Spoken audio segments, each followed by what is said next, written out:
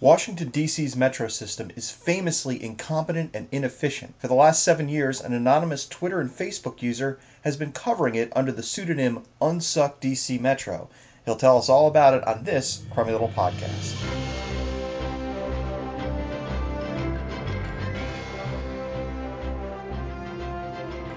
Washington, D.C.'s Metro, the subway system for your nation's capital, has been crumbling for years. And this summer, the Metro flat out shut down for a day and has had problems ever since.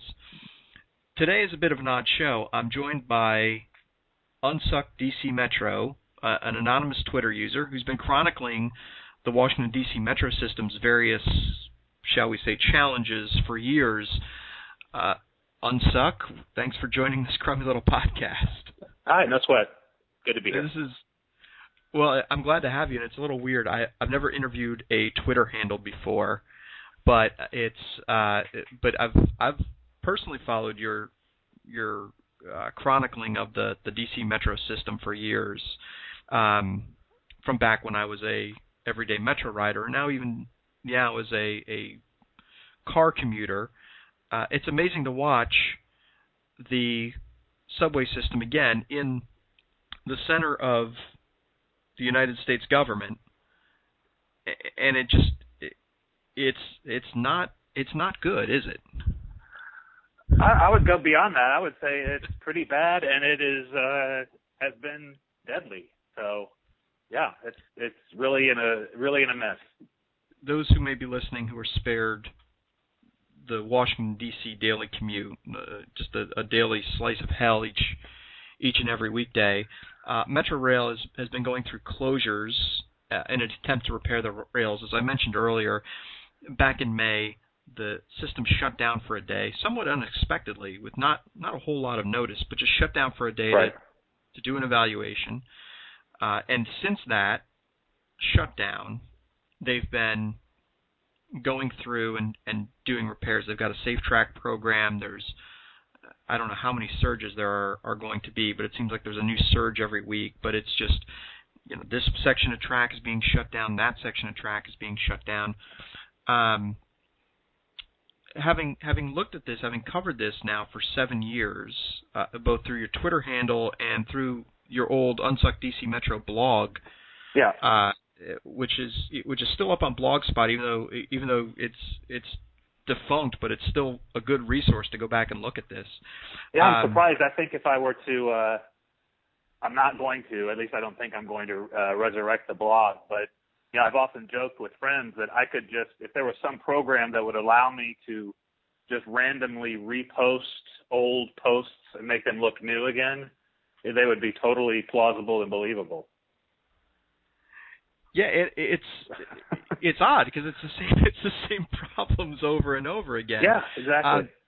Now, as I mentioned, though, they're trying to go through with the Safe Track program, fix a lot of these. How much confidence do you have in this working?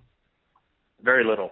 As we saw just here at my Metro stop at East Falls Church on the Orange and Silver Line, there was a derailment the week after they allegedly fixed things. And now Metro will say that technically where the derailment occurred was not in the safe track zone, yet this particular piece of track equipment that they were using, because of the way things were configured, was going to be getting a lot of heavy use because of safe track.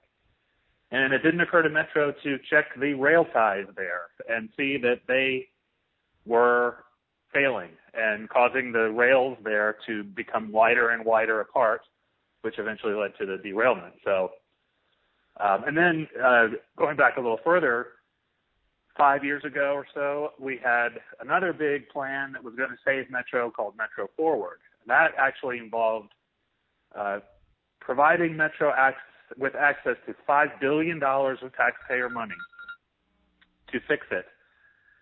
And I think most people now think that it made the system worse. So I don't have any confidence in Safe Track.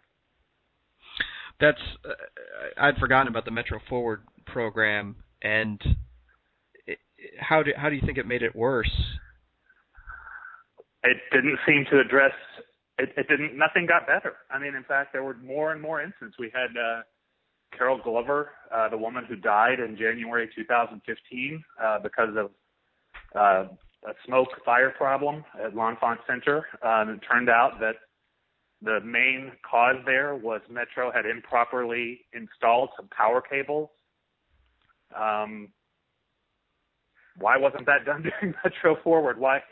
And you just keep finding all the time that, that I have a mantra that I use all the time, and it goes back to the very early days. Metro knew blank was broken, yet did nothing. And that's just a recurring theme with them. And they only react when there's some kind of an accident. Those faulty power cables would have been in there for a long time if this accident hadn't happened. Metro only responds when they have egg on their face. What do you think is? I mean, you look at other subway systems, and I mean, sure, you're fighting rats in New York, and in Philadelphia, you maybe have other people from Philadelphia on the subway, and that can be sometimes unpleasant. But no offense if you're from Philadelphia, no, you don't have I'm to not. say if you are. You can remain anonymous. But but what is it about Washington D.C. system which just causes not just it to be bad, but chronic problems like you're talking about that are just the same year in and year out? Well, I'm not any kind of a transit expert. Don't pretend to be. And my recommendation, very early on in blogging about Metro and seeing that these problems were entrenched and recurring, got me to look at just exactly who's in charge of Metro. And I challenge anyone out there to really find out who's in charge of Metro. There's no oversight. So it's sort of a rogue entity that has been allowed to exist in these sort of uncharted or ungoverned spaces between the various players that control Metro, yet none of them have ultimate authority, not even the GM, as we've seen in recent days. So it really just does not have any accountability. And some of that is just sort of the geography of the area. Metro is spread out over Virginia, Maryland, and the district. Plus it has the federal interest as well. But New York has that kind of, I don't know if it's quite as complicated, but it's a multi-jurisdictional subway. So I really think it's the lack of accountability that really sort of is at the very foundation of what's going on with Metro. Do you still ride every day? Actually, no. With SafeTrack, I made a public tweeted putting my Smart Trip in the drawer, and I said maybe I'll see you in a little while because it's just gotten to be useless. I can ride my bike from where I live to work, so that's what I've been doing. That's probably pretty smart. And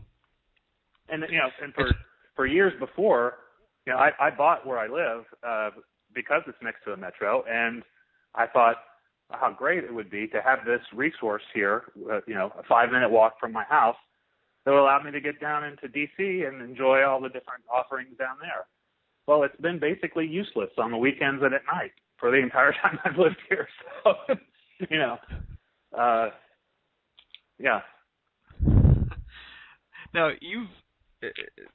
Now, I've heard plenty of people grumble about Metro. You've taken a leadership role in going out there and blogging first, and then tweeting. And what's fun is following you on Twitter is that people respond to you and people will alert you to problems and issues. Mm-hmm. How are you surprised by that you've been able to gather such a following? Basically going out there and saying my daily commute sucks. I mean, not that. Yeah, if you go back and look at my first few blog posts, I didn't know what I was doing. I didn't know much about Metro. I was pretty naive about a lot of things having to do with Metro, but over time I learned some things. And no, I never expected to have this kind of following. But I will say that the goal of the whole project was to provide the oversight that I felt was missing, and that was through having thousands and thousands of eyeballs looking at Metro every day, and that's what's happened. And I want to correct myself because I was a little flip in saying that you just start a blog or have a Twitter account that complains about your commute every day, because going back and reading the stuff that you post there, anybody who follows you knows that it's a little bit, it's a quite a bit deeper than that. It's, you know, that you. Yeah, I'd like to think so. You've done research, but it has that element. Sure, it has a cathartic element as well. And I think a lot of folks look at that and enjoy having someone who validates the anger and rage that they get on a day-to-day basis. Mm-hmm. You know, you've been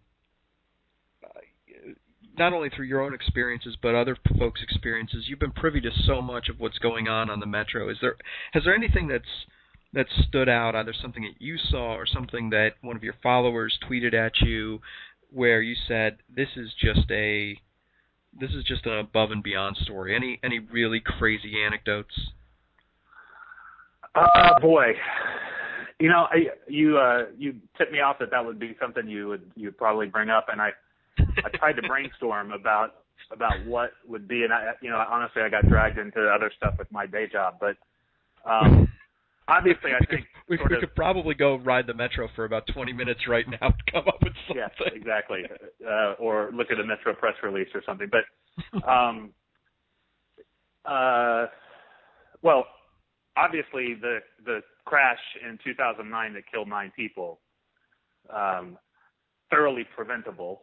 That to me, although that's something most people know about, that was not used as a watershed moment to really turn things around is stunning to me. And so we get back to sort of the biggest surprises. All of these problems, every day, everybody knows it. They're in the news now, almost all the time. Yet, nothing's really changing. So that to me is the surprising thing, that for 7 years, it's been a disaster. It's killed people, Metro workers, writers, in horrible ways, and yet here we are, still talking about how bad it is. And it's amazing, and again, it's, as you mentioned earlier, you could take posts from years ago, change the date on them, put them out there today, Mm-hmm. and they would be completely plausible, because it's not, oh geez, it took 20 minutes for me to go 4 stops. It's doors opening on the wrong side. It's maintenance problems. It's issues that are preventable. It's track maintenance that just doesn't get done, or stuff that they should have expected. Train operators running red lights. From a few weeks ago. Was it a few weeks ago now, or is it? Yeah. Is it a few weeks ago, or is it going to be in tomorrow's news? Find out at Metro. It was a few weeks ago, I believe. There's been quite a few incidents of late. I'll be honest, I don't monitor Metro as closely as I did when I was blogging, because just that was a lot of work. And there's, sure, as you know, there's something new every day, or many things every day. The other day there was the Metro cop who joined ISIS. There was the guy who ran the red light, and then there was another big story. I forget what the third one was, but it's just every day there's some bad news about Metro. So it does have to make you feel somewhat good from a national security perspective, though, that ISIS is going so far down to the bottom of the barrel that they're recruiting Metro employees, right? That's a well, I kind of feel like, subways have been attacked by terrorists before, in Madrid and London and Belgium. So they're soft targets. They're impossible to completely police, and they're people depend on them to move around. So they are tempting targets for terrorists. And I know it's not a joking matter, but I kind of feel like ISIS may have looked at Metro and said, I don't know if we can do any work, make it any worse. So just, let's move on to another one. That's kind Canada thought that was running through my mind too. I'm embarrassed to say, but maybe not. If you're a guest to the Washington area, or if someone is coming in, you mentioned you bought your house near, or you bought your place near a metro station, specifically because of that. But we've got an influx of people all the time in this area. Obviously, it's a transient area. What would your advice be to the people coming in who are thinking like, hey, it's okay, I don't need to worry about getting around. I've got the metro. Well, this a lot of this depends on perspective. I mean, if you're coming from, I used to live in St. Louis, so let's take St. Louis. Not much public transportation there that's very good.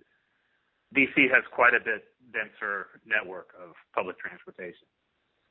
So if you're coming from St. Louis, never have experienced anything else, I would say it's a lot better than that. But lower your expectations. It's not that great either. But it will be more than what you had, I assume, as long as it keeps running.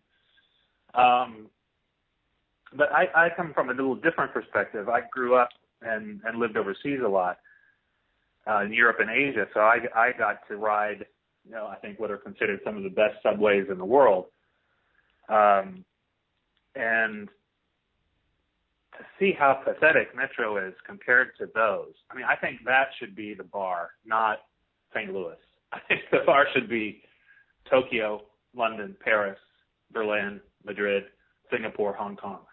These places that have very effective subways that are not particularly expensive either.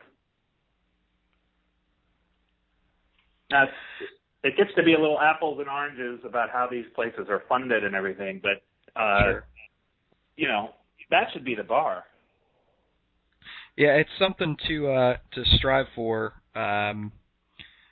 Although Metro is is just going to keep switching the sign, I guess, today to say, oh, you know what, all our trains stayed on the track today, so we're happy with that. That'll be their first achievement. Although by the time this podcast is actually published, that may have changed. But yeah, I wouldn't be surprised if there's some Metro disaster happening. When is this going to post? It'll probably be sometime next week, so it's entirely possible. Almost a certainty, I'd say.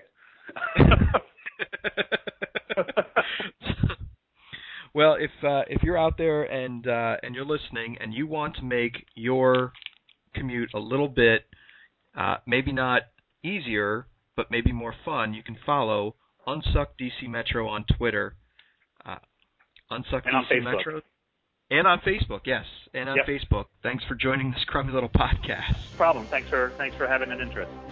Thanks for listening to this crummy little podcast. If you want to hear more, check out www.crummylittlepodcast.com. You can also subscribe on iTunes, and don't forget to leave a review. Thanks again.